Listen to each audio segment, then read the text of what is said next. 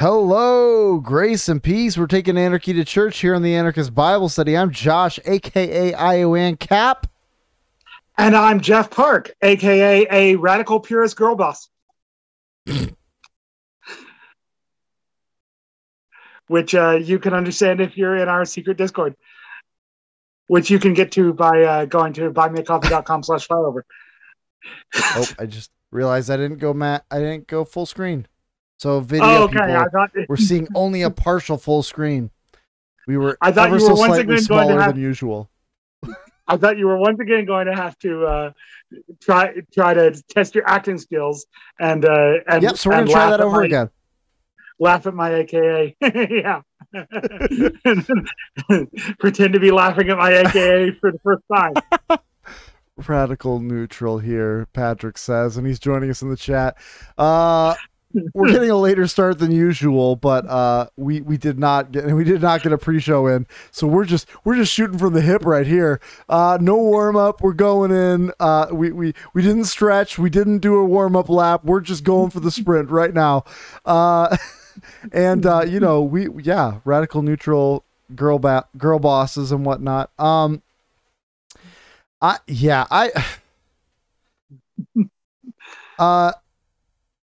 We've already gotten one promo in to buymeacoffee.com/flyover. We're doing great with that, by the way.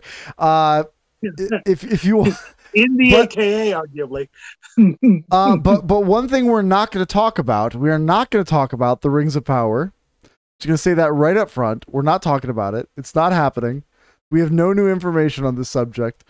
However,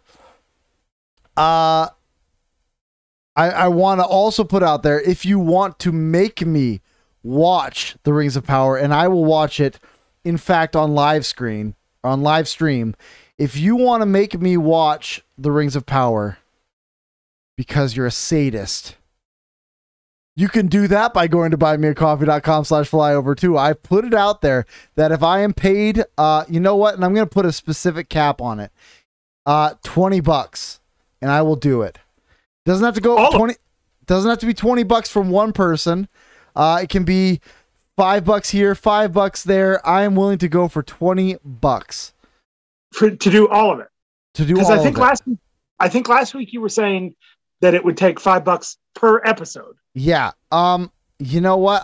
What I decided is I'm a benevolent creator, a benevolent podcast host, and so I'm willing to do it for less. But it's got to be solid $20. You put $20 in my pocket, I will force myself to watch the worst thing ever created in Tolkien history. And yes, I am aware that The Hobbit did happen. So I haven't blacked that out of my mind entirely. Oh, this is going to be worse than The Hobbit. So much worse. This upside for this show, I think, is all barrel races all the time. I think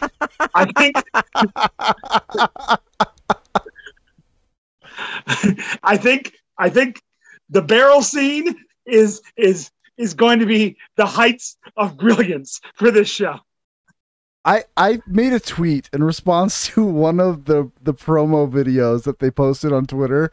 I've got a reply that keeps climbing in likes, and it is simply one word. I wrote the word abomination, period. That is all I responded to one of the videos, and I am climbing on likes. It weirdly, the least effort I put into a tweet that's gotten the most response. Would that be the sword fling? I don't remember. It was just a whole. It was including like something swimming in the water and a weird shaped ship thing, and I just said this whole thing's an abomination. I just wrote one word, abomination, and got getting a lot of distance on that one. But anyway, I said we're not talking about this. we are. What can men do against such reckless bait? We are the most easily baited people on the planet. Our nerd rage knows no bounds. We reference the XKCD nerd sniping in one episode, which you hadn't seen and got to read after the show was over. That's right. And we are the most nerd Skypeable people. It is incredible. Hey, this sounds like Aramaic. Hey, someone's telling us, someone's trying to bait us so openly, trying to bait us into talking about Rings of Power. We're not going to take that bait. Let's talk for 20 minutes about how we're not taking this bait. Yeah. Oh my goodness. I am looking very forward to getting my my copy of Eric July's Isom #1. Yes, that's gonna start shipping. They're gonna start shipping soon, but he was planning on a significantly lower amount of copies having to ship out, so I might be on the later end of getting mine, but still so cool. $3.5 million. So Eric had to buy a trucking company. My gosh, like, you just think about that. He's like, his business is a millionaire company. And like he's putting it right back into the product too. Like, he's not like, I mean, I'm sure like he'll have to put in more money into, printing more books, but his whole business plan was like, we're expanding the company if we get to 1 million. Like, he wanted to put all of his people full time at $1 million. And it was like one of those wild, outrageous goals. And now he's tripled that wild, outrageous goal. And it's just cool. Cool to see. He deserves it too, exactly. Yeah. Anyway, we're but yeah. What's going on in the world, dude? Well, okay. So we have talked before, I think, at least to some extent, about United Conservative Party leadership candidate Leela Ahir. We have who, by the way, has been a personal friend of mine. She's been very kind to me personally, and I have nothing but the nicest things to say about her as a person. And I have a lot of friends who are in other political parties than the ones that I would support, and she should be one of them, because I believe we've talked about her in the past, that she's trying to stake out kind of the most impossibly left-wing stances under the umbrella of the United Conservative Party, and that has left her polling behind none of the above in polls of the leadership race. But she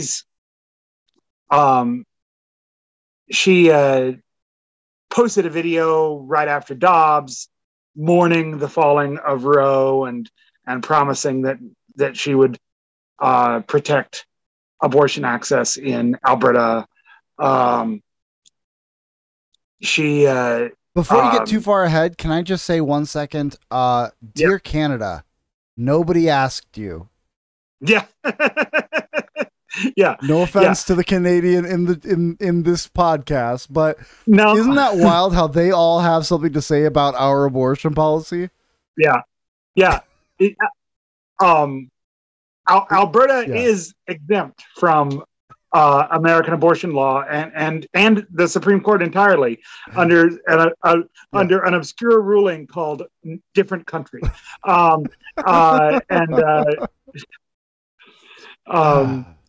I basically stole that from Josh Mandel, by the way, although he was talking about France.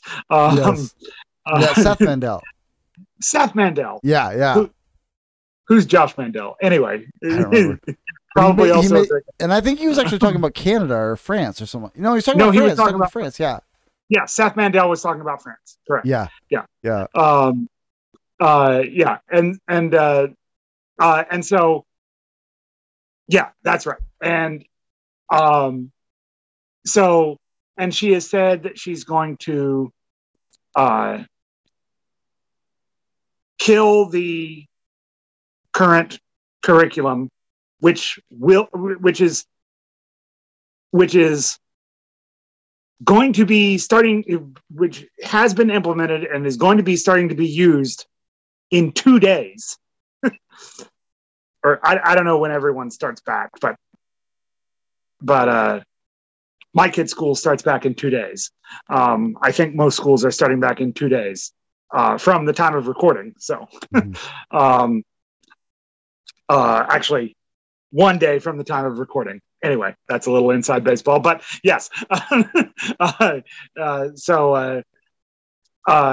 So in other words, by the time she would be premier, even in this fantasy in which she becomes premier, people will already have started using the curriculum. But she says she's going to kill it to rebuild trust with the Alberta Teachers Association.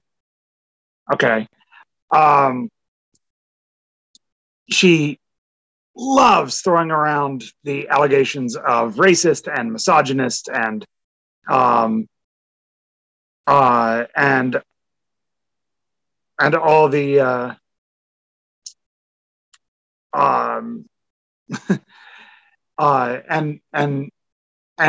all the attacks that you would expect from someone who's more on the left, and loves fragging her own side. Oh, and by the way, criticized Jason Kinney and his COVID cabinet for breaking pandemic rules, but not because she thought the rules shouldn't exist, because she thought the rules should have been tougher and they should have followed them. To be clear, I don't care that Jason Kinney and some of his buddies sat around a table, the circumference of which would have had to have been 40 meters for them to have been 6 feet apart. I don't care that I don't care that he did that. I care that he made me not do it or tried. I care that he made decrees that people couldn't do that.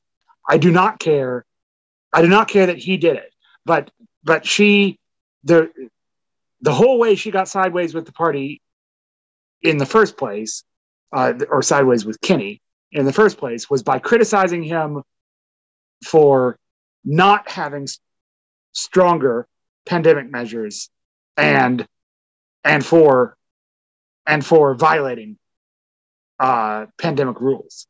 I think but violating pandemic rules is good and cool, actually, and that more people should do it. It just not people in power who will never be punished for breaking the rules that they make. So anyway, so this is Leela here, and this is why we reported very happily that she was polling behind none of the above. None of the above, still doing the good work of taking down leftist infiltrators, and so, but I was going to say Saturday, what was yesterday when this stream started, if not this recording.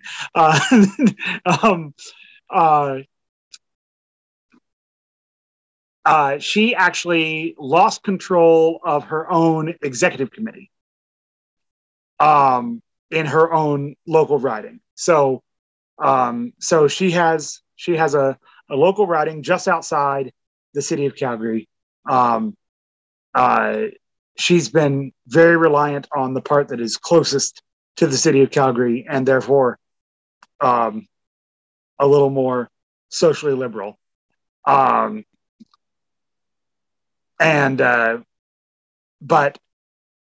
449 people showed up to vote in her vote for her local executive committee on Saturday, and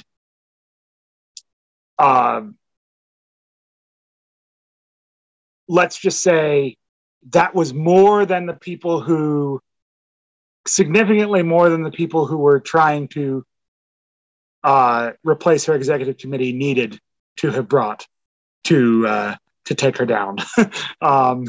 There was a lot of cushion in that amount, and so so and by the way, it's uh, 3 constitutional officers, and then you can have up to 27 more officers. And often the boards don't have that many more officers. But just to keep anyone, because the board was largely made up of her family members and her employees um, uh, prior to this. So just to make sure that anyone associated with her could not be on the board, they came with 3 constitutional officers and all 27 other positions and got them all elected to her executive committee. So that's interesting because she is required to meet with this board once a month. Um, this board exists. This board comes together on the basis of wanting her gone. And so anyway, it's just again, as a person, big fan of her. She's been a very good friend and supportive person to me personally. But as someone who wants to see the word conservative mean something, and I would like it to mean if someone's going to be a conservative, I would like it to mean that they are against abortion and that they are against teachers' unions, and that they're not constantly only punching people to their right. And that's another thing, is she had nothing but the most complimentary things to say always for the opposition party, for other infiltrators in the conservative movement, anyone to her left or fellow travelers in her approximate place on the political spectrum. Nothing but the nicest things to say about her. Only attacks ever are to her right. And so, that means that you're functionally working for the other party anyway, so you might as well just join the other party. Small footnote: the other party is never going to win this riding that she's the MLA for, so that's why she's not in the other party. But yeah, so yeah, I'm going to revel in that just a tad because I like to see I like to see the good guys win, and that definitely happened in a big way on Saturday. And very happy to despite all the attempts to not let this happen. So the board was required to have this meeting in July. You'll note that Saturday was not in July. In fact, Saturday was barely in August. And so they just defied the orders of the party. And there's been lots of just rampant rule breaking to try to keep Leela in her position. And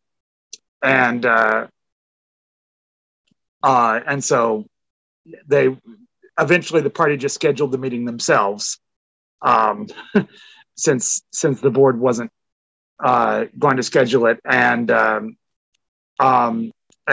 then as soon as the president of the board was announced, because so this also happened while the president candidate for the turf Leela side was on a long scheduled business trip in Norway. They're having this meeting, so he's not there to speak for his own election. And the other guy gets up and bashes him for it. So if they were ever going to lose, they were going to lose that position. And so And so as soon as they announced president, someone, who knows, how could we ever possibly know who it was? But someone called the fire marshal, claiming that there were too many people in the room. As soon as the result of the president election, because if you don't actually finish the election and adjourn the meeting, then it wouldn't count. So now, fortunately, the fire marshal comes in and goes, yeah, that sign you're reading is for the room when the dividers are up. You guys are way good. Continue on, please. But anyway, so it was a pretty desperate maneuver. But anyway, I always want to take a chance to exult in the victories and spike the football a little when the infiltrators go down, and that's one of the things that makes me happiest in politics. So very happy to see that development this weekend. Oh, hey, there's some other things going on in our world. Like I always it's funny. I glance over antiwar.com and Lou Rockwell, which is where I get all of my news. And I'm like, oh, there are some things that we might have missed that are going on in the world. Like, for instance, and you know what? I already have a can of soda open, but this needs dramatic effect. She gone! Liz Cheney! Hang on. Okay. She gone! I didn't get enough dramatic effect out of opening this bottle. Yeah, the can is really where it's at. Now, by which we mean we are so sorry to see her go. The soul of the Republican Party. Abraham Lincoln reincarnate. Defender of democracy. Now they've gender swapped Abraham Lincoln. I do not like this remake. Oh.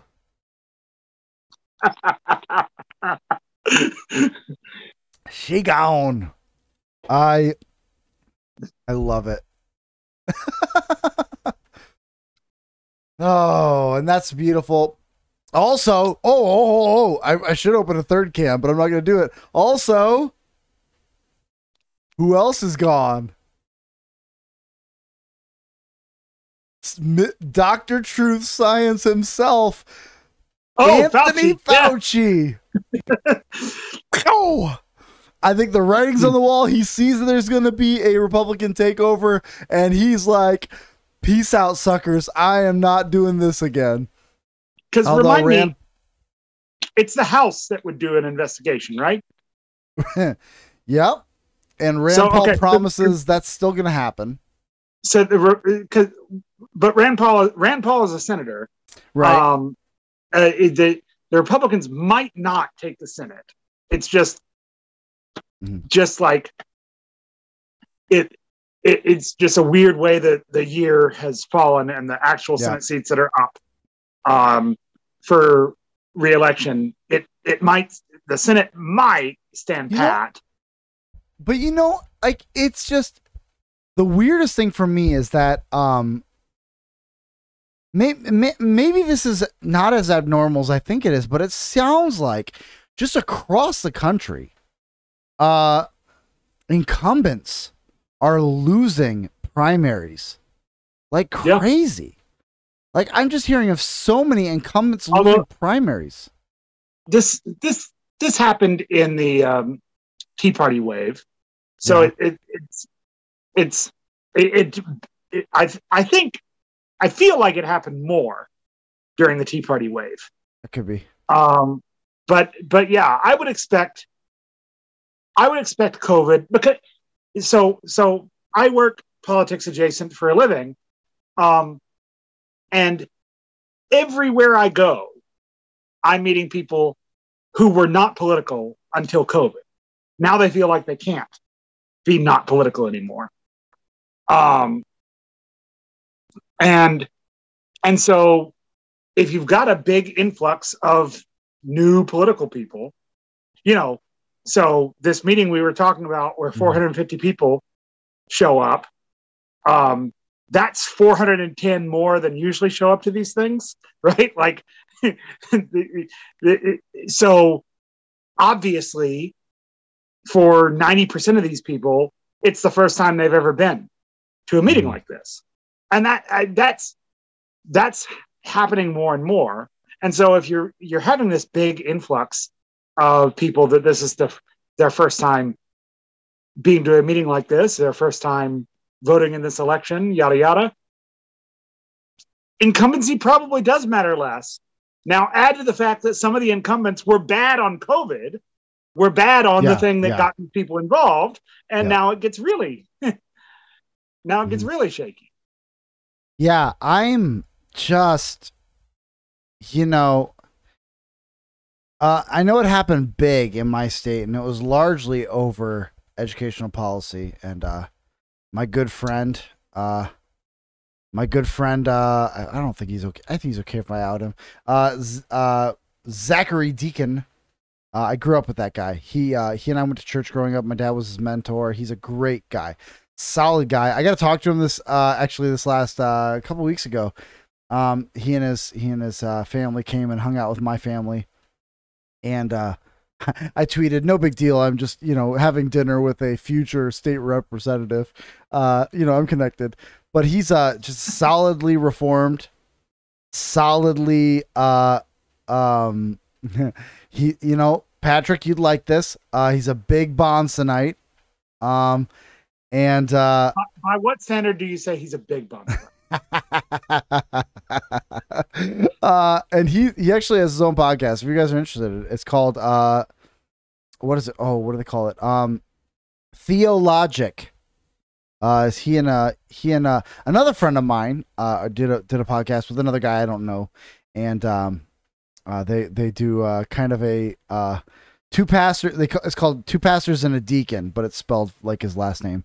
But it's a I know he's a smart guy, and those guys are all smart guys, so I'm sure it's great. I haven't had a chance to take a listen to it yet. I'm way behind on my audio listening. In fact, I'm so behind that I almost missed the fact that my episode of Revived Thoughts came up. After a couple months of delaying getting the sound to them, and I feel really bad about that. They asked me to do it, and then I want to say the next night after I got the email, my wife goes into labor, and then we get back from that, and then my whole week was kind of weird and wonky. And then we had a youth trip to go on to get ready for, and then I went on it. Then I had to get caught up from it, and by the time I got back to recording it, it had been a long time, and I feel really bad about it. But it's called "Small Things Not to Be Despised" is the sermon that I got to recite, and you should go check it out. Revived Thoughts. Subscribe, follow, and also check out Martyrs and Missionaries. Their other shows are really good. They've got a few other ones, but those are the two that I really get into. But yeah, way behind. But that was just all a rabbit trail from Fauci is gone. Yeah, Cheney is gone. Incumbents going down. Lots going on. And but not all news in the world is good. There's some really scary news, and I'm feeling honestly, Jeff, I am worried for you. I am scared on your behalf. I'm hearing what's going on in Canada, and suddenly the number one cause of death is causes unknown. Yeah. There's this unknown cause of death that is just going wild in your country. I cannot fit, and no, all the scientists are stumped on this, right? Yes. I can't think of a single person who can come up with an explanation for all of these deaths happening. I can't think of a single person. By definition, the causes are unknown. How could one know? Yeah, I How mean, could one? it's kind of like we had this huge wave of professional athletes just collapsing on the field, which had never happened before. And I think the only thing we can conclude from that, and I think the most scientific conclusion to come to, is that exercise is actually bad for you. I believe that's what the scientists are saying, right? All these people Yeah, who, I mean, they had to do something for their job. It's all not a thing. Not a big deal though. Safe and effective. But uh, I just love how we're all like, we're all just supposed to pretend we don't know what's going on here. We're all just closing our eyes and being like, I wonder why that is. Like, what started happening about a year ago that's causing all of these weird effects? Like,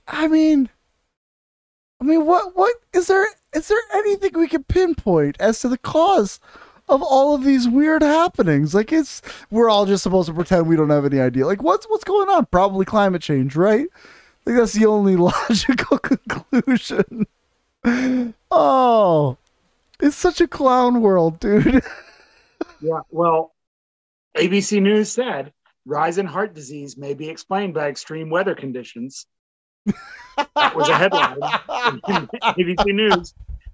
And the Oh, subhead is written by Dr. Lily Neda Dasmalki. Dasmalki.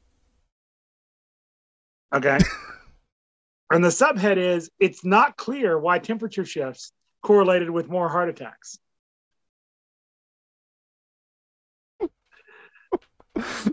but it must be the reason. This is so hilarious about how, like, man, science is like, um, uh, come up with conclusion, prove conclusion. Like that's the whole way of science now. It's so funny. It's hysterical. Like, this is the worst kind of proof texting, scientific proof texting, right? Where you just like, I have my conclusion, now I'm gonna hunt for evidence to make it work. Uh uh yeah, Doctor or Dr. Joe Biden, doctor. I hear she does good Yeah, work no. in the realm of medical science. Um ah, it's just quite something. Just a clown world. A clown world. Um Yeah. Um, so there was also that taking naps during the day is leading to more high blood pressure and is increased stroke stroke risk. Um, oh. I think milkshakes. I think milkshakes has been one. Um, Oh.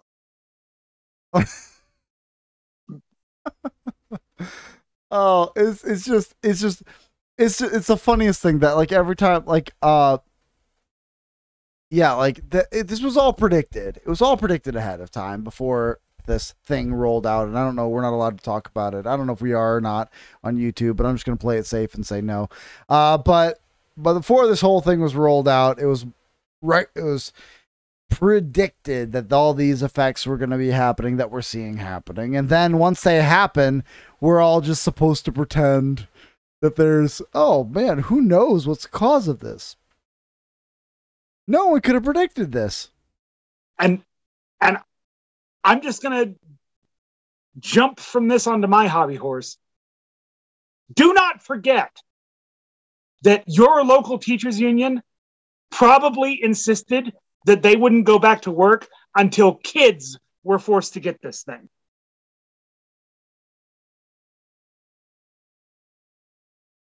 Mm-hmm. Most of them did, but don't forget that if they had been a little bit more powerful, Yeah. they would have forced your kids to get this, Yep. or they would have refused to go back to work. Yep. So let me just say, maybe don't give them any more power. Maybe let's skip that. Yeah. I think it's just, yeah.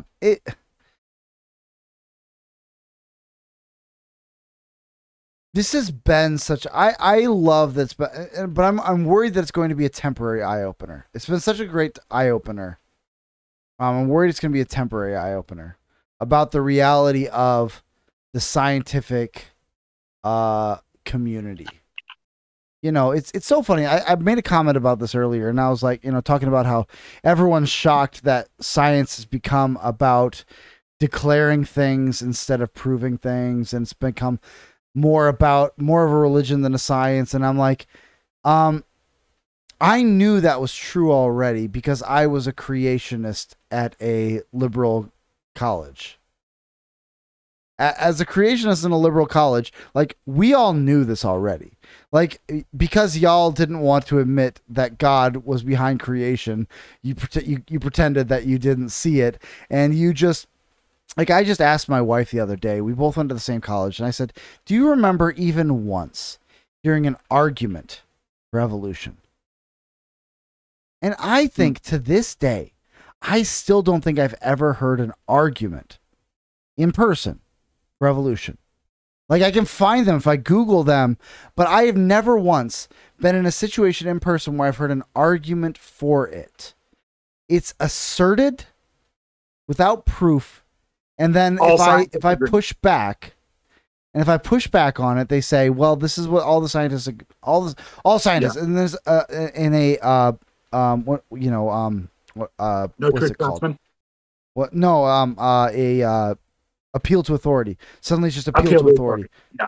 Immediately. So I didn't know if you were identifying appeal to authority as the primary fallacy, or no true Scotsman as the follow-up fallacy when you say, but this guy's a scientist and he doesn't agree.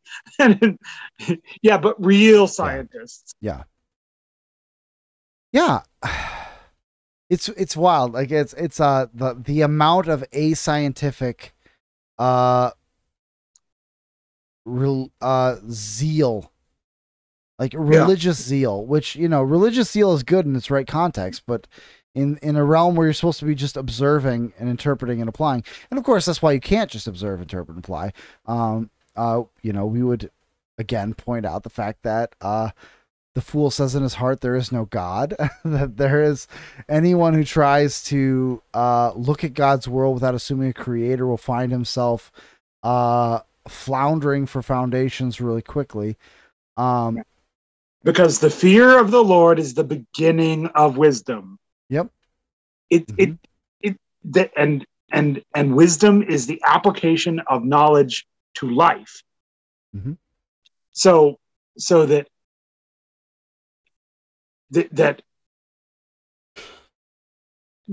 you can be really good. And this is what the Christian worldview would predict, is that without God, you can be amazing at looking through the microscope and documenting what you see. But where you'll run into problems is applying that to life. Yeah. Because the fear of the Lord is the beginning of wisdom. Yeah. Absolutely. Child? Well, I heard a door slam. I'm gonna give 30 seconds before to see if I have to go check. But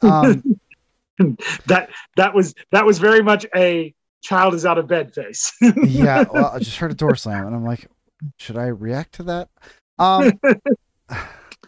Anyway, yeah. And Patrick correctly points out that you know, this is what happens when a group that's never had power suddenly gets political power, mm-hmm. and it's inherently corrupting.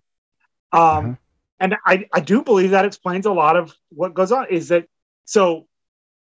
Look, if you are a public health officer coming up in this day and age, your whole thing was lately. It's been opioids, fentanyl, And then all of a sudden, this is what it took me a while to get my head around it, but it's like all of a sudden you're throwing out the thing that your job has been about, the thing that you've wanted everyone to care about. You don't care that those doubled, quadrupled in some places, that fentanyl deaths doubled, quadrupled in some places, that deaths of despair skyrocketed everywhere. And that's what you, depending on where you are, but in most places, honestly, that's what the public health crisis was considered. And you totally left that aside. By the way, in many places, the death rate from those things exceeded the death rate from COVID. I can't speak for everywhere, and I don't care. But I don't need to know. I don't need to know that it was a bad policy. So, but anyway, so it was hard for me to get my head around, like, how can you throw that out? But it's that you've never had this much power and attention before. And with this much power and attention, you're going to dance with the girl that brung you to political power, and you're going to keep singing the song for as long as you keep getting encores. And it makes this perverse incentive where it's then very difficult for these people to say COVID is over, or these decisions were a mistake, and we need to start to unwind them, because these are the decisions that thrust you into the public spotlight and gave you significantly more power. I mean, in this province, we had the joke that the premier and her lovely assistant Jason Kenney did this or did that, and it was largely true, and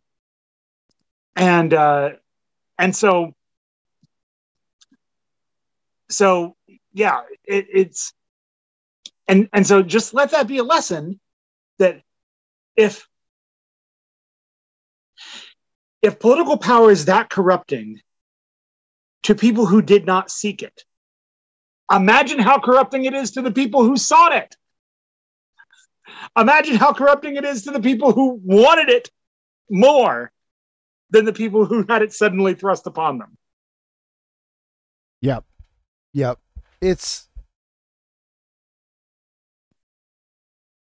Science has been broken for a long time. I think it's like the realization of it has just gone mainstream, and I'm here for it. I mean, there's other things going on in the world. I was thinking, like, there's some fascinating things going on, like foreign policy things going on, like seems like against Israel's wishes, we're going to come up with a new JCPOA with Iran. We're going to come up with a back them off the nuclear weapons. Which, take this with a grain of salt, but I'm in favor of. Mm-hmm. I was in favor of the JCPOA in the first place. I was against the arguments for its removal. None of them made sense to me. I thought it was dangerous rhetoric that even some of my favorite politicians in the States were engaging in. Because the JCPOA had a 4% approval rating with Republicans. So if you were a Republican, what's the upside in defending it? Because Obama did it, and it's hard to sell Republicans on, like, this was actually a good move. He did a lot of bad moves, but this was a good move. It would have been easier if Obama hadn't tied himself to it. So this was the point in Obama's presidency where they knew that, if I'm recalling correctly, I could be off here, but I'm pretty sure this was the point in Obama's presidency where they knew if they actually wanted to get something done, Obama's name had to be off it, and they needed to sort of let him sort of back channel and do his thing. And so Obama could actually work on it, but that his name had to be off it. He couldn't claim it as a policy victory, or that would make it too easy for Republicans to oppose. Yeah. But he just couldn't help himself in turning this into his thing and slapping the blue donkey all over it. Yeah. And I think your Rand Pauls and your Ted Cruz and so forth probably could have found their way around to supporting it if it hadn't been stamped Team Obama. Yeah. Yeah. I mean, once again, like, I know it's here's the deal, Jeff. I know you're going to be shocked to hear this, find this out, but politicians, especially the types that aspire to the higher offices, tend to be hopeless narcissists. I know, right? It's crazy. Yeah. It's crazy. It's true. Like, this is the big problem that gets to the one heart of my of favorite all political cartoons about Obama was him in the nativity scene laying in the creche on top of baby Jesus taking a selfie. Yeah.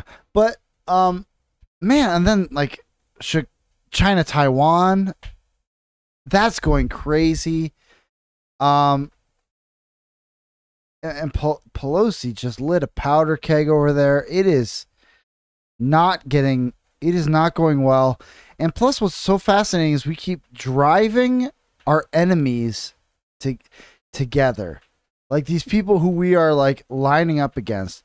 And it's like, are you trying to start a world war? Like, are we trying to firm up the battle lines? We're going to put Russia, China, and Iran on this side, and we're going to be over here with whichever NATO people still have an army that isn't our army. And then we're going to just, like, is that you know, like, and then UN, like, man, like, then UN peacekeepers are getting accused of heinous crimes in African countries against women.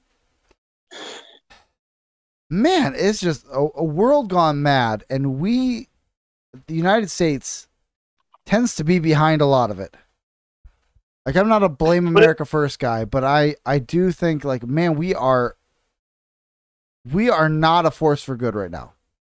But it's okay, because it is now U.S. and Canadian foreign policy to make sure that those women who were raped by UN peacekeepers can get abortions.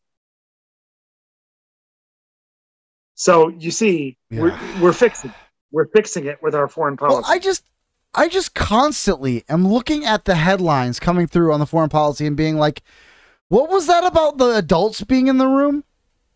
Yeah. Like, that was the big selling point on Biden. Oh, finally, the adults are in the room. The adults are in the room. The adults who are courting nuclear war on three different fronts. Like, those are the adults in the room we're talking about. The ones who tanked all the good that Trump did in North Korea for policy relations, who are dead set on making an enemy out of the other great nuclear power in the world, who are dead set on pushing China and Russia into each other's arms in order to shore up an attack, and treating Taiwan like a pawn in their geopolitical chess game. And you know what happens to the pawns?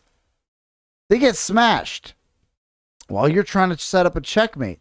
And that's this is just, it's insane. And like, these are supposed to be the adults in the room. Like, that's their whole selling point. We're the adults in the room. And it's just, and that, not even getting into inflation going like crazy, and the FBI being treated like like his own private goon squad. Like, this is just, it's the insanity. And these are the adults in the room. I'm supposed to feel comforted that they're finally in charge. But once again, Iowa and Cap, it's important for you to know that when they murdered the wife and children and dog of a guy that was always innocent of the charges that they were claiming of him, some of their goon squad felt bad about it. So they're a kinder, gentler paramilitary organization now. That's right. They show empathy while they're killing you and your dog. Yes. They'll feel really bad about it afterwards, which is comfort to you. Oh, yeah. And at least we have a cracked new batch of armed IRS agents. Yeah. Yes. That video did not inspire confidence. Like, the first glance at the video, you're like, oh, the IRS have guns. This is going to be fun. And then you see their awful gun discipline. Like, my gosh, I finally was like, you know what? Actually, I'm not that worried. I'm pretty sure they're going to do more damage to each other than to anyone else.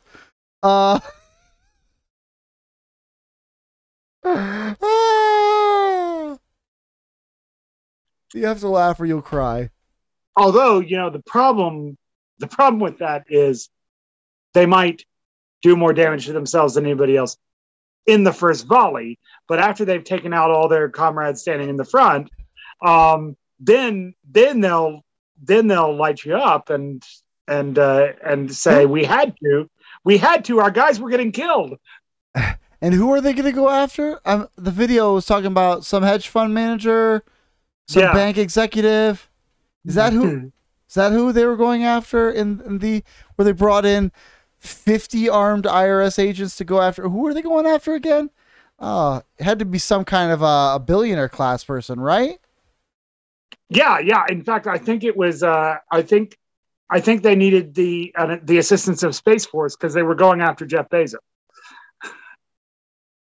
Jeez Louise. Didn't they say it was like the whole exercise was going after like someone who owned a lawn care company? Yeah. Or something like that? That was just wild. Like, guys, this isn't going to affect you. This is for going after the billionaires who aren't paying their fair share. Weirdly, it always ends up coming back to those of us who, just trying to make it in this world. And my gosh. Yeah. But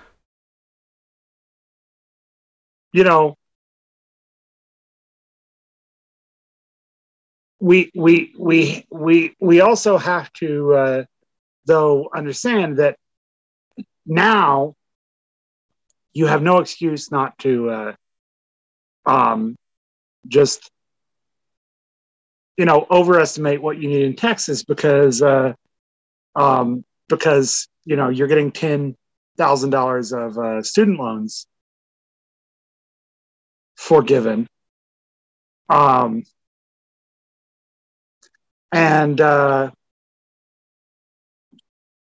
can't possibly have ramifications in the future. No. See, inflation is good actually. Yeah. Because now it means, because it is.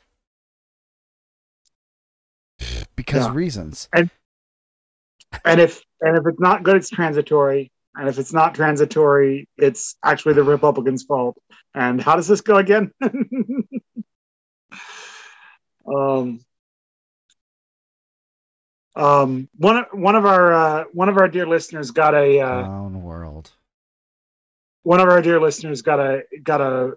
poll with the most convoluted polling question that was like, Do you believe that inflation is A, the result of complicated economic factors, or B, Biden's fault, or like exclusively Biden's fault? It's like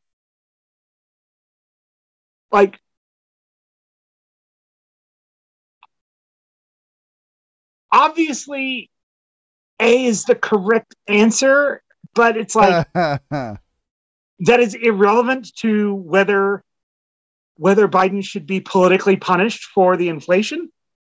I mean, it's so interesting. It's like, okay, is it all Biden's fault? No, of course not. We've been doing this since 1920. Like this has been coming on. But that was the learning curve of the Federal Reserve that we hear so much about, where they caused the Great Depression. Bush cranked it up to 11. Obama found out there was a 12. Trump found out that in fact this one actually can go up. It's huge. It can go up to 15. And then Biden went ahead and cranked it up to 900. But yeah, I guess Biden's not the only one who's going into this. But my gosh, like the money supply, he flooded the money supply. You can't do that. Like I'm convinced that like they're stupid, but they're not this stupid. They have to know that what was it, like quadrupling the money supply in their first I don't know how many months. Like that's insane. Right. And they just were like, yeah, this should probably work out for us. I don't see any reason why this shouldn't work out perfectly. And it's just clown world. I keep saying it. Like this is the insanity. Like these are the adults in the room that we're supposed to trust in, that I'm supposed to be like, that I'm supposed to respect and honor because these guys have my best interest at heart. You know, like it's the lunatics are in the center. That's the fact. That's the facts. Yeah. The lunatics are in the center. The as much as I can't stand the left, and I certainly can't, the only thing worse than a leftist is a centrist. I said it once, I'll say it again. The only thing worse than a leftist is a centrist. They are far worse. Because at least a leftist would so poorly manage the government that they couldn't bomb children in Iraq and Iran and Somalia and Syria and Yemen and wherever else we've been bombing this week. Afghanistan, even though we promised to stay out of there. You know, leftists, when they take over countries, are too busy having reigns of terror in their own country to impose them on other countries. This and it's just the and then like we can look at this on the national level. Should I talk about this? I'm gonna do it. Let's get personal here, folks. So I've got a tree in my backyard that started dangling branches over the lines, over the power lines. And over my neighbor's power line, it grew up like crazy this summer. Like we're sure it was never this big before. I didn't plant it. We got it with the house, and now it's leaning over my neighbor's fence. And I'll be honest, like okay, so first of all, we get a letter from the state, or not from the state, from the city government saying we need to cut it. We need to get it cut. And we're like, that's insane. We don't have the money to be doing this kind of crap. And so then we call the city and we're trying to figure out what's going on. The city says our neighbor complained about it. And we're like, and I'm like, first of all, we've talked to this neighbor. We are friendly with this neighbor. And I was just like, this is crazy. Like, but you think about what happened there. Okay, so this is a drama. We're all walking through this together. So what I'm thinking is, my gosh, like this is where my thought immediately goes to is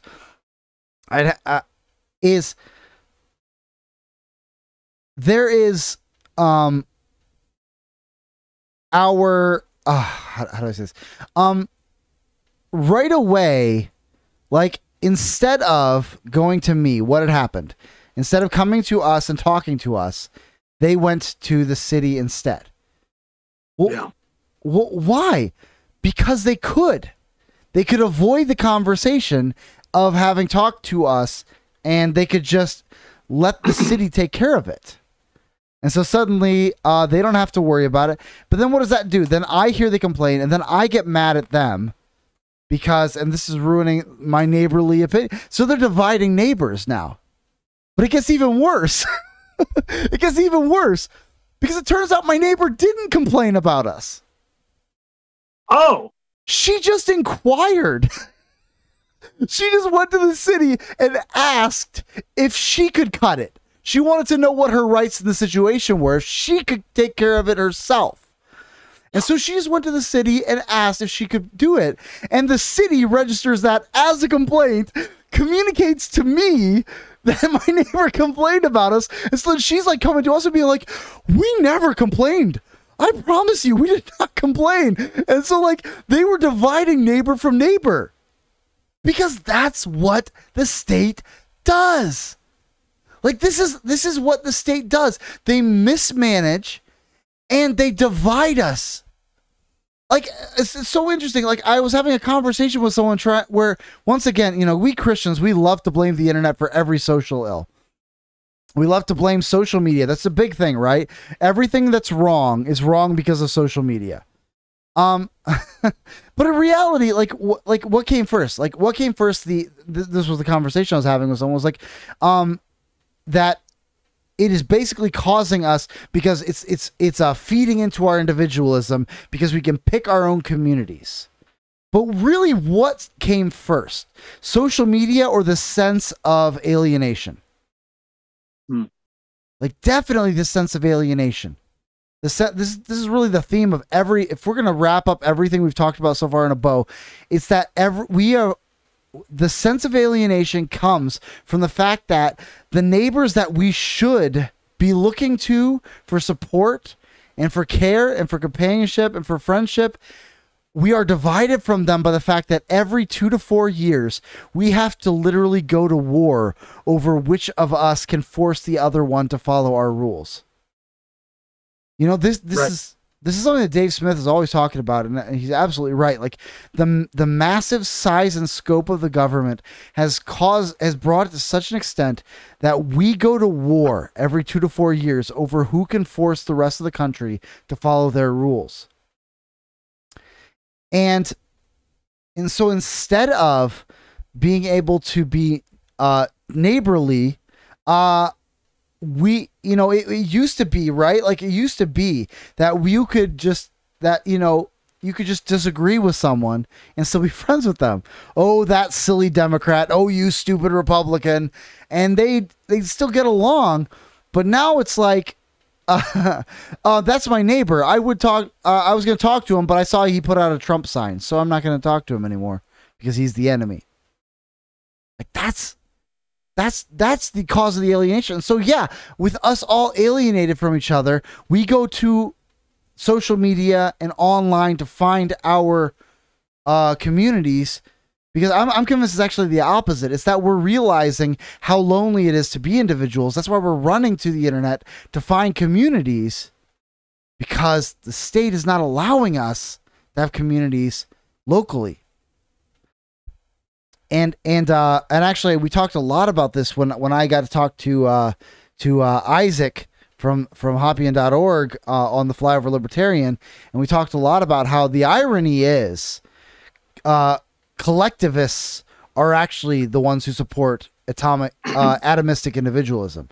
It's always the collectivists that want atomistic individualism. And it's the political individualists that support communalization. Not communism, but communalization. Like, because the individualist knows that for me to be, like, the truth is, work hard, pick yourself up by your bootstraps. We actually know that doesn't work. Everyone knows that. You have to do business with other people. For one thing, you need customers. For another thing, you need people to do the divisions of labor you can't do. And then you need the support of friends. Like again, we've talked about this in the past of like the radical individualist farmer. Well, the individualist farmers sure do gang up a lot when someone needs help planting or harvesting their field. They said that's when you see them come together like mad. And so it's the political individualist who just wants to have their own farm, have their own land, have their own business. They know they need community. They know they need family at the very least. But the atomistic individual, who do they want? Who do they look to? The atomistic individual doesn't look to a neighbor. The atomistic individual doesn't look to family because they don't have a family. The atomistic individual doesn't look to friends. They don't have friends. The atomistic individual looks to the government, looks to the state. And so the collectivist, in order to collectivize us, must first make us alienated. And so they have to politicize everything. From a Christian perspective, so we're deep into remembering that we are an anarchist Bible study here, so let's go ahead and just do the thing. From a biblical perspective, why does the civil magistrate exist? The civil magistrate exists to resolve otherwise irresolvable conflicts between families, mostly, between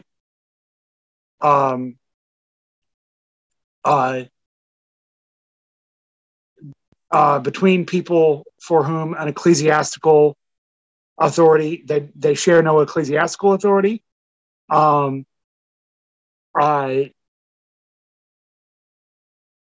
between voluntary associations, right? And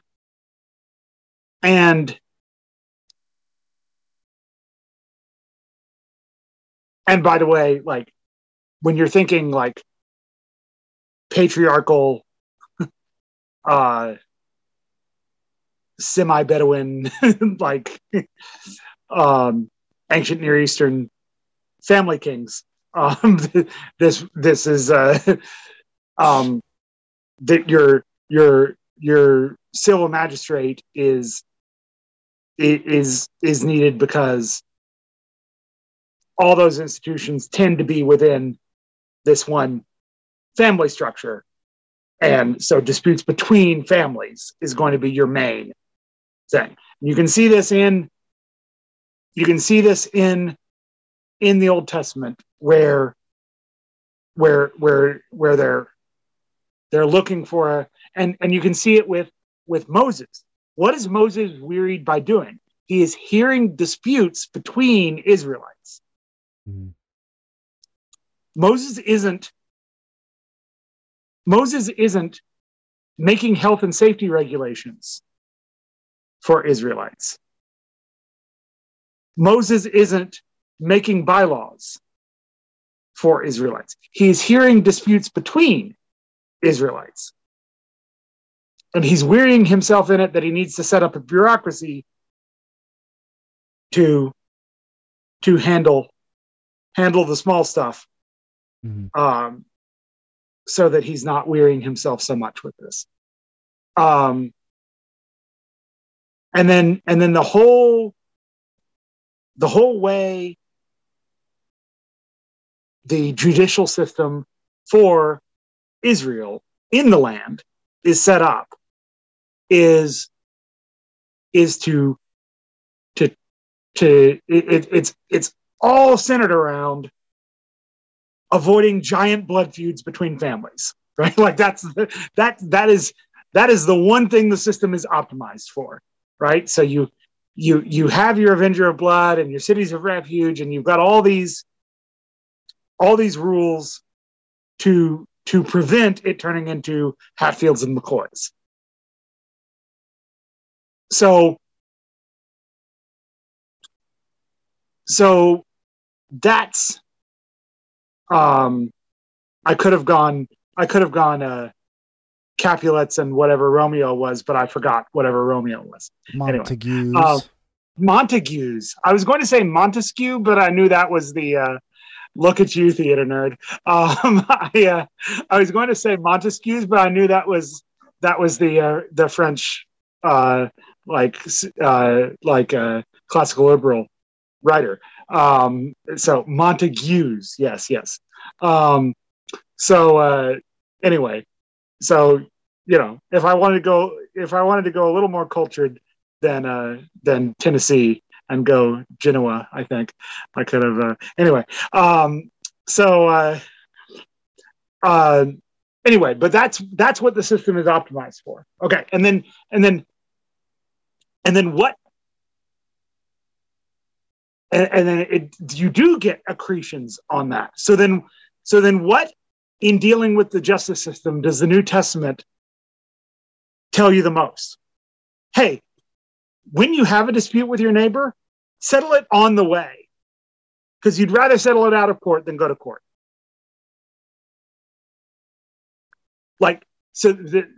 Because and I think that's largely because of the accretions of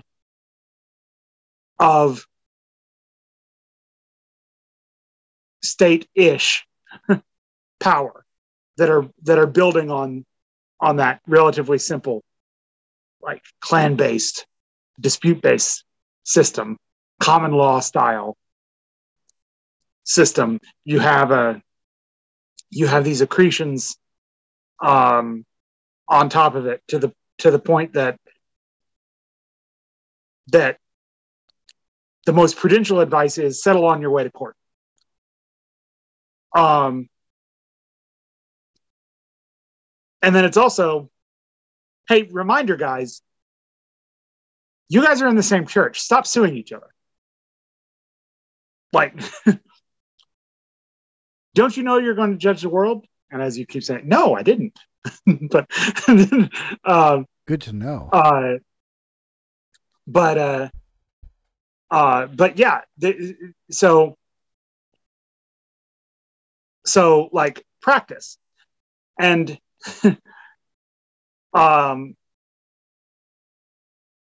and that's where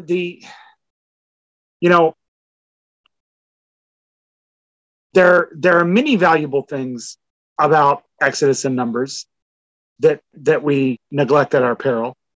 But one of the most valuable political theological applications of Exodus and Numbers is that slaves make lousy rulers. And we too quickly let ourselves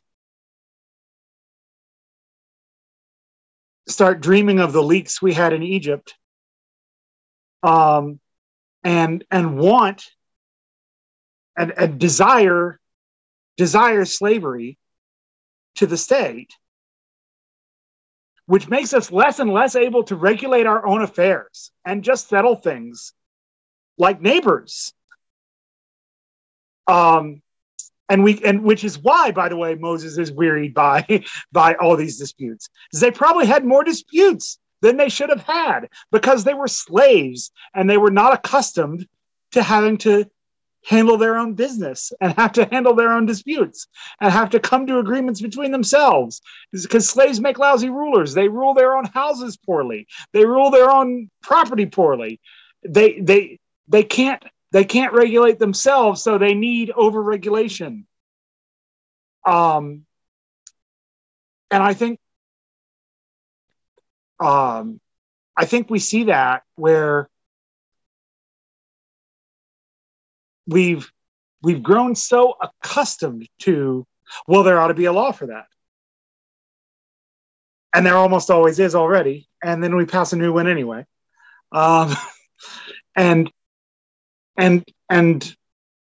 to the point that, you can write the book 3 felonies a day, and it's not hyperbole. Is that the average American commits 3 felonies a day. And so it's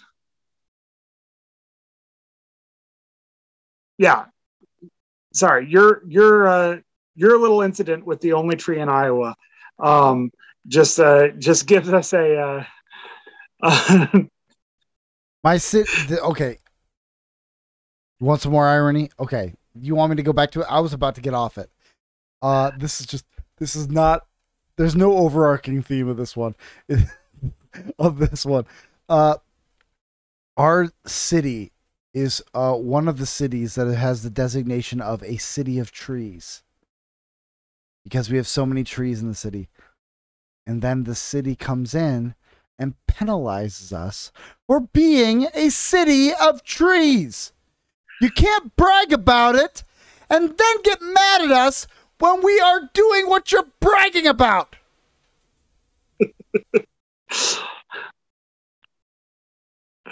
I'm very frustrated. But let me talk to you about a federal government and a province of oil.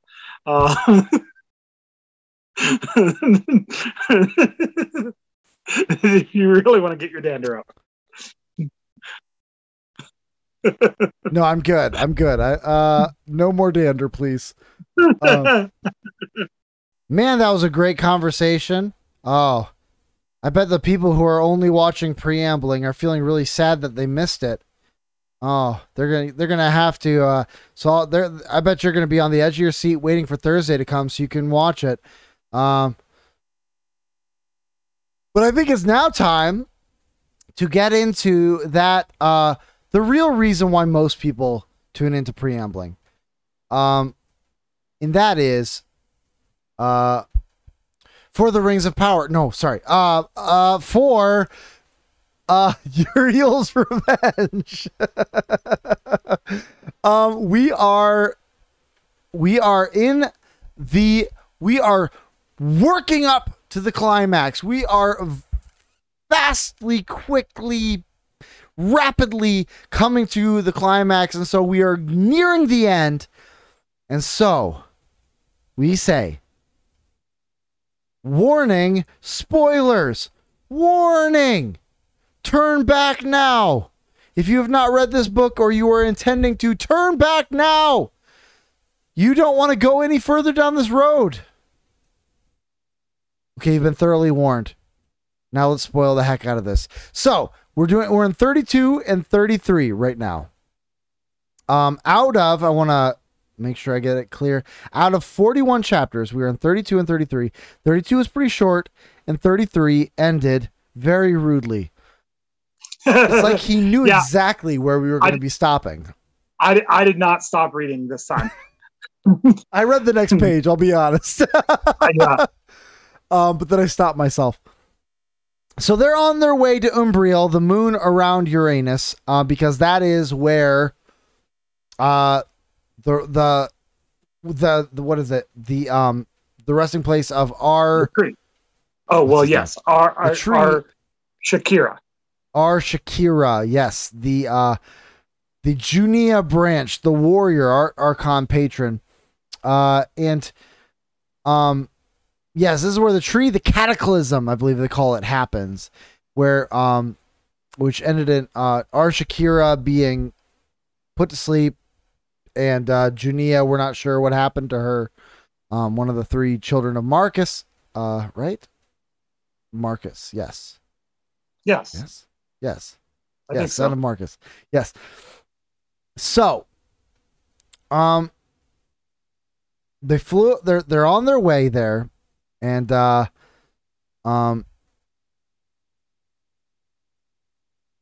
so then we hear a little bit about the Knights of Uriel, which is interesting. Eric talks about his experience in the healing chambers of the Knights of Uriel. He talks about it. They had the usual first aid supplies in their kits in the flame, disinfectants, mem accelerator gels. Sorry, what? There is right before all this, there is a Chekhov's Evie walks into the shower. And then we get all this. Yes. Yes. When when the towel goes on in the first act, it has to come off by the third act of this chapter. That's right. That's right. Yeah, I saw that as well. I was like, oh, I know what's coming next. Yeah. But then he talks about how they had regular healing, and of course they put Unveil on it. We know at this point that it has medicinal properties, so that's fine. But at the base, Eric paused. The infirmary was a round room with cots pointing inward toward a round table in the center. I lay there for a while alone. A group of them, all young women, practically teenagers, came in with a communion tray and 2 chalices. The leader seemed to be a blonde-haired girl that looked a little older than the others. She had an intense stare. She offered the Lord's Supper with a fine Lutheran liturgy, so I took it with them. The wine in the chalice they gave me was mixed with Unveil, which didn't surprise me. Then she took off her cloak. Beneath it, she wore a white tunic with an inverted triangle on the chest stitched in red. She took the chalice of wine, tilted her head back, and poured it onto her neck. It splattered all over the tunic and onto the floor, and the others pulled the tunic over her head and spread it all on the table. She took the other chalice and drank it. She had to steady herself to keep from falling. They set the tray with the bread on one corner of the triangle and an empty chalice on each of the other corners. By this time, the blonde-haired girl was kneeling on the floor. Another one of them said a prayer like we used to say in Das Reisen. Lord of hosts, by the wrath you poured on your son, you tore the temple curtain in 2. By his death, you destroyed the old shadows and granted that we may approach you even in our uncleanness. We come before you now and plead with you to tear the barrier between the spheres, that by your gifts we may heal our brother. They began chanting in the nomad language, repeating a poem about a fountain. The girl on the floor pointed at me with a straight arm. She was sweating and she reeked of Unveil. It must have been concentrated. I couldn't look at her. She hunched over in wine-stained underclothes, staring at me and mumbling the poem. After a minute, they passed around a knife and cut their forearms and let the blood run into the chalices. And then Brian says, that's messed up. Fortunately, that's all the further it went. The blonde-haired girl was semi-conscious when they stopped, and they carried her out. Someone else came in to examine my leg. They led me into the meeting room. The wound is healed over, scarred over. I shouldn't have let them do it. Their eyes were full of pain. And so, weird, and yet Arnashura tells us, or tells the group that it's not abnormal that there were certain rituals that were actually used to tap into the what does he call it? The transmundane. But also there were other rituals that were just made up by humans, and then it really just depended on the nomads wanting to be involved. And so we're left to wonder, was this an invented ritual or was this a real ritual? So actually he says some of the rituals are completely invented by nomads, which I thought was interesting. Oh, yeah. Sometimes other times nomads. That's right. You have nomads inventing rituals to get humans to invoke them that might not even work. Apparently don't. Right. Work. Let me quote the 2 sentences instead of talking about it. At best, the rites carry some truths about the workings of the other realms and aid the human practitioner's mind and focus on the transmundane. At worst, they are completely invented, sometimes by men, other times by nomads.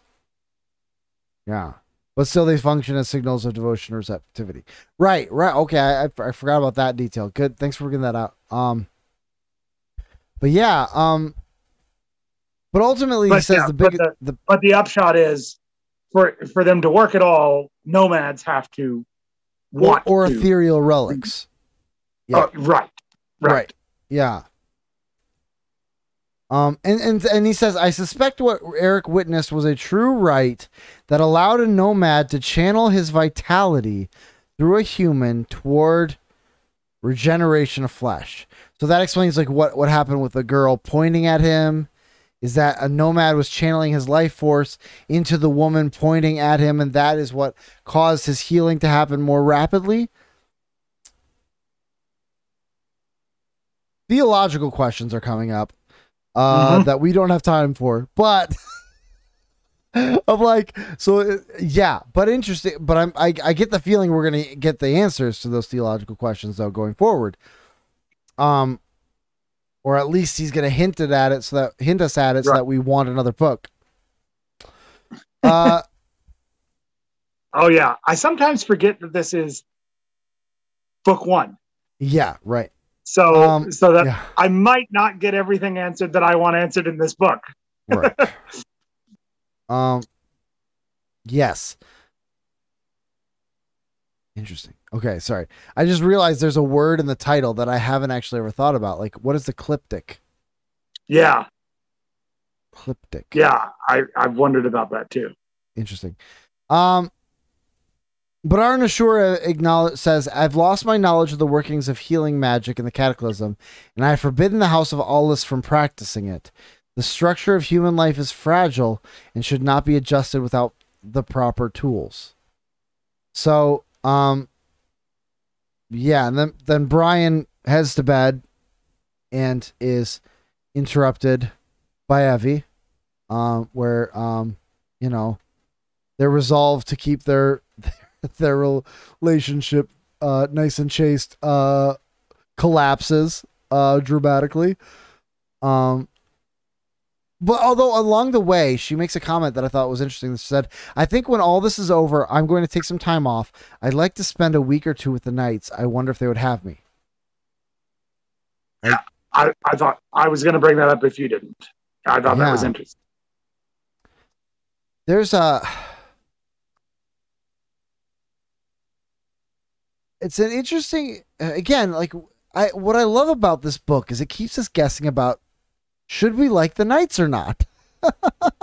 Like sometimes I'm just like, yeah, I mean, Christian, Lutheran, nomad warriors. I'm down. I'm in. Other times you're like, creepy mystic rites. I don't know. Like they'll go from like at first, like again, like it runs the gamut just in that scene alone. Like, oh, communion. Oh, Lutheran liturgy. Cool. Cutting arms. Yeah. Like it's just it's like the zigging and the zagging is it's that kind of Lutheran. This must be an ALCA thing. Oh man. Oh boy. Yeah. Praising the earth goddess. Where are the Missouri Synod Space Warriors? I want those. Oh man. But after they spend some time together, there's another detail that I thought was interesting. When Brian comes awake, it says Brian came awake gradually with a recollection of a repeated dream in which he was trying to solve nonsensical math problems despite being violently ill. Frustration, he realized that the illness was real. He was sweating with a headache, sore throat, and cyclically scaling nausea. He tried to put it out of his mind and fall back asleep, but he was thirsty and becoming more and more alert. Evie had gone. So he's not feeling well, but he had a weird dream.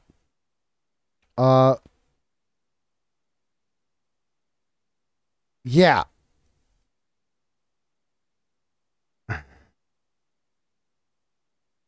Patrick says Lutheran Bales, the gods of toilet usage.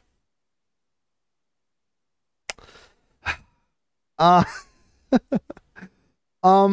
yeah, I think he has some there's some interesting where then when he's going to study some of the nomads codexes and stuff like that, he first has a moment of like he remembers, oh, maybe I should read the Bible first, and he has he reads some Gospel of John before before he does. And but yeah, I so I found that very relatable, by the way.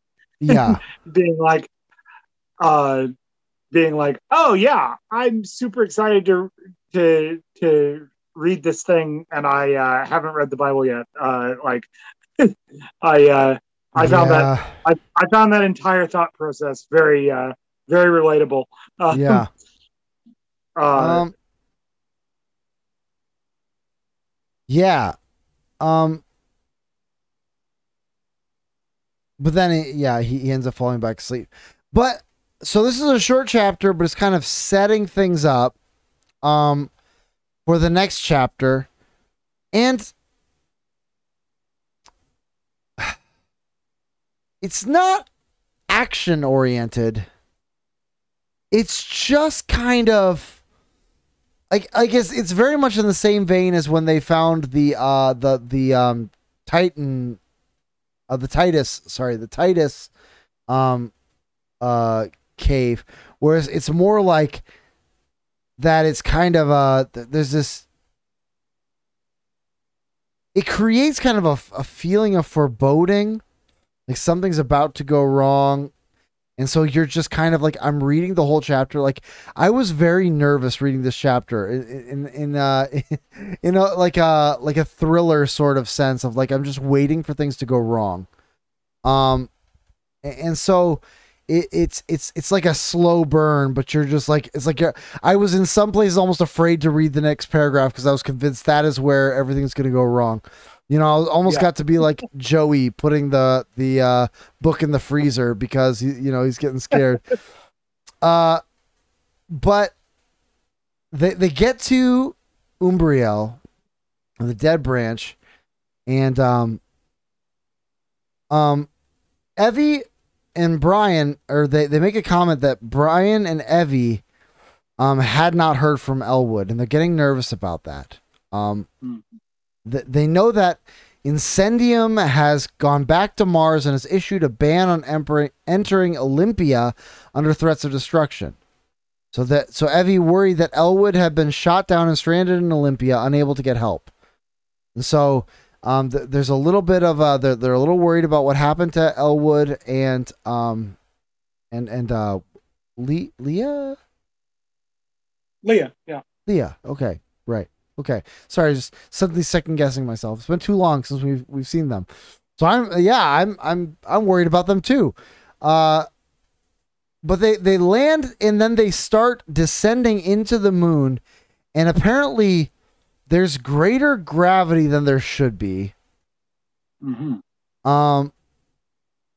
And yeah, there's too much gravity for the size of a moon, Alan said. It feels nearly as strong as Mars.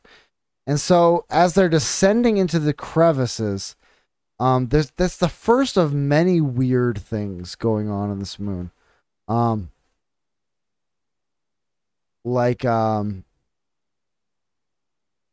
what else? Well,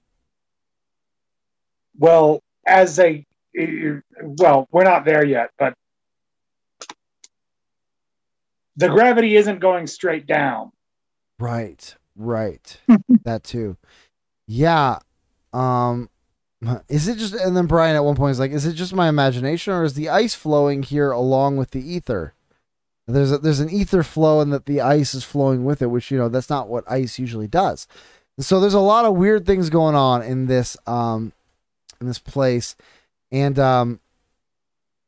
as they're descending into it, and there's a lot of really great details that we're just having to skip over because we don't, it's like you can't just read the whole chapter because then why are you going to Amazon.com to order it for yourself? Like, like you get it yourself and read it. Yeah, you lazy bum. You can't do all the work for you. But as they get closer, really good, really atmospheric writing here for sure. Yes, very good writing. Very good. So Arna Shura stays up top for a little while, but he eventually comes down to them because Eric says nitrogen and oxygen, nothing toxic detected. It's thick enough here that Arna Shura can breathe. And then, should we wait for him or start climbing down? Evie asked. I vote we climb down. Who has the spikes? Alan asked. He slung his rifle on his back, unhooked a coiled synthetic rope from his belt, and approached the rim of the hole. Should give Arnashura a few minutes, Brian said. He didn't know why Alan seemed so anxious to proceed without him. It should only take him a minute to traverse the crevice and tunnel. Alan took one of the spikes from Eric and pounded into the ice with his ice axe. He'll only have a minute before he loses consciousness, so unless he waits at the ship, he'll be here before we get to the bottom. It's about 8 meters deep. So Alan is getting a little bit, some weird things going on, right? Alan is getting a little intense, and he wants to go down. He doesn't want to wait for Arnashura, which is the first sign that maybe something's going on. But then as they start to go down, it says Brian felt a sudden chill. Arnashura appeared in the tunnel immediately behind them. He crouched low, almost on his hands and knees to fit. His wings vibrated spasmodically as he tried to fold them flat against his back, and gill-like flaps on his neck and upper chest opened and closed. The nomad was gasping for breath. After a few seconds, he pushed through Brian and perched on the edge of the pit next to Alan. In the richer atmosphere, he quickly regained control of himself, and he spoke slowly. And he spoke quietly. Arnashura says he'll go down first, Alan said. We can follow once he finds out whether Arshakira is awake. So Arnashura catches up with them, which, and goes on ahead of them because they want to make sure that, there's not a giant nomad waiting for them. Specifically, one named the Warrior. There's, something about that seems a little bit, let's make sure he's not waiting for us. So, and then he sends the message that all's clear up, and then they lower a rope and they start lowering themselves down to the shaft all the way to the bottom. And they find at the bottom, what do they find at the bottom? I'm letting you come into this. I think I take over too much on the Uriel's revenge portion. Well, I'm trying to. It makes sense though. So yeah, they find the tree of life and Arshakira. Yeah. Right, and again, we can't do justice to all of the beautiful atmospheric writing he's doing, but it's like there's a faintly glowing tree. But it's not just faintly glowing in the ethereal world, like through the glasses or the unveil. Right. There's a physical glow to it as well. And what's wild is it's growing in the ice, right? And so it's like it seems like otherworldly and unnatural. And there's this giant nomad, the shape of a gigantic nomad, splayed out in the shallow water. Yeah, there it is. It's Arshakira. And Arnashura inspects him and sees he's suffered a grave injury, Alan said. A massive expenditure of energy depleted his vitality and his organs of respiration fractured from lack of liquid ether. It could be centuries before they reassemble. So again, remember that nomads don't die normally. There are ways to kill them, but they just kind of go to sleep for a time. And he says it could take centuries for this particular nomad to reassemble himself. But Evie once again asks for unveil because she never learns. This seems to be a lesson with Evie, or a theme with Evie. She doesn't really learn her lessons. She ends up, returning to her old mistakes. But instead, Brian compromises and gives her the glasses instead. Speaking of returning to her old mistakes, Brian. Fair enough. But gives her the glasses instead. And this last page. Oh. I think this is the last page. Yes, this is the last page. Yeah. So, Evie puts on the glasses, and Brian takes them on unveil, I believe, doesn't he? I think it's yeah. Home wrecker and vision wrecker. That's right. But okay, well, no, it's the runes. They find the runes. Yeah, And and at this point, Brian hasn't taken unveil yet. not yet. Oh, right, because he makes a comment that without the large nomads, the whole cavern seems so much bigger. But Eric and Alan took off their helmets. Eric walked around the island. The runes say in the 70th year of fruitfulness of the second tree, the body of Junia, daughter of Marcus, mother of Junius Silvanus. So there's a child here involved. Here expired after she and I, her patron, our Shakira, escaped from the consuming alien fire. As the firmament withdraws and the energy granted by the tree fades, I plant its seed in her flesh as my final act. Because remember, we thought the tree was dead. And so suddenly finding a tree. But he says, I plant the tree I plant the tree in her flesh as my final act. The seed of the tree. Eric climbed up on the rocks and approached the tree. Alan joined him. Is anything left of her body? Evie said. Eric placed his gloved hand on the trunk. I don't know. He looked the trunk up and down and took the fragment from his belt. I'm seeing some things here that I didn't expect. He said, what does it look like through the glasses? I couldn't see any ethereal structure, Brian said as he stepped between the tube-shaped rocks and roots. I figured it was hidden inside the trunk. There's a branching ethereal structure inside. Alan tapped on one of the low-hanging branches. But there's something else in there, too. It looks like human remains underneath the roots. So it literally grew out of her body. And then Brian jumped to the edge of the island, raised a half meter around a flat surface. The trunk of the tree grew from a raised portion of the rock in the middle of the island, and its roots spilled over it before climbing off the edge and down into the water. He crouched between the roots and peered under the trunk. I think this is a sarcophagus. And so, wild. And then Eric held the point of the piece of Arsanira against the trunk at shoulder height. And he says, is there a reason not to go ahead and kill this thing? Brian says, do it. He felt a chill as Arnashura approached the tree.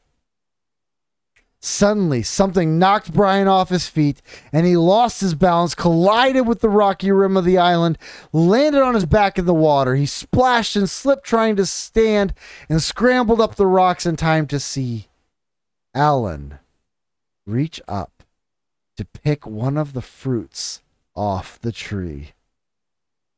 And that's the end of the chapter. What a jerk. Oh my goodness. Oh, if this is the end of the episode, it is a cliffhanger. Wow. And so we're gonna have to pick up in 2 weeks. Sorry about that. Next week, because I'm going to be gone, so we can't record another preambling next week. But in 2 weeks, we're going to come back for 34 and 35, and we are just, as we get closer, twists and turns and zigs and zags. Just when we think we can trust Alan, he pulls this, and it's about to pop off. So, yeah, what do you think? Let's go with, first of all, what is the alien fire that consumed them, our Shakira and Junia? What do you think that is? Is it the flame of the sword? That might be. That could be very well be. You're probably right. Okay. Second, what is Alan doing? What is he doing? Like he's been playing the good soldier for Arn Ashura for so long, and for the Awless Branch, and then suddenly this is like a villain turn, and I just, so many questions, so few chapters to answer them in. What's gonna happen? Find out next week or 2 weeks from now when we get back to this and continue down this story. I have read this one book though where reaching out and taking the fruit from the tree was a bad thing. Yes. Historically, I'm wondering if there's some parallels. Oh man. But for now, in the meantime, we can say enough preambling. Let's get to the show.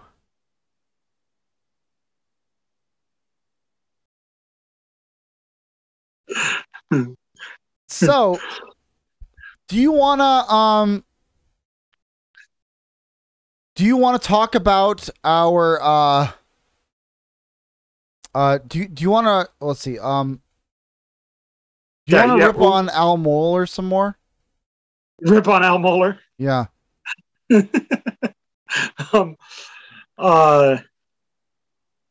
What do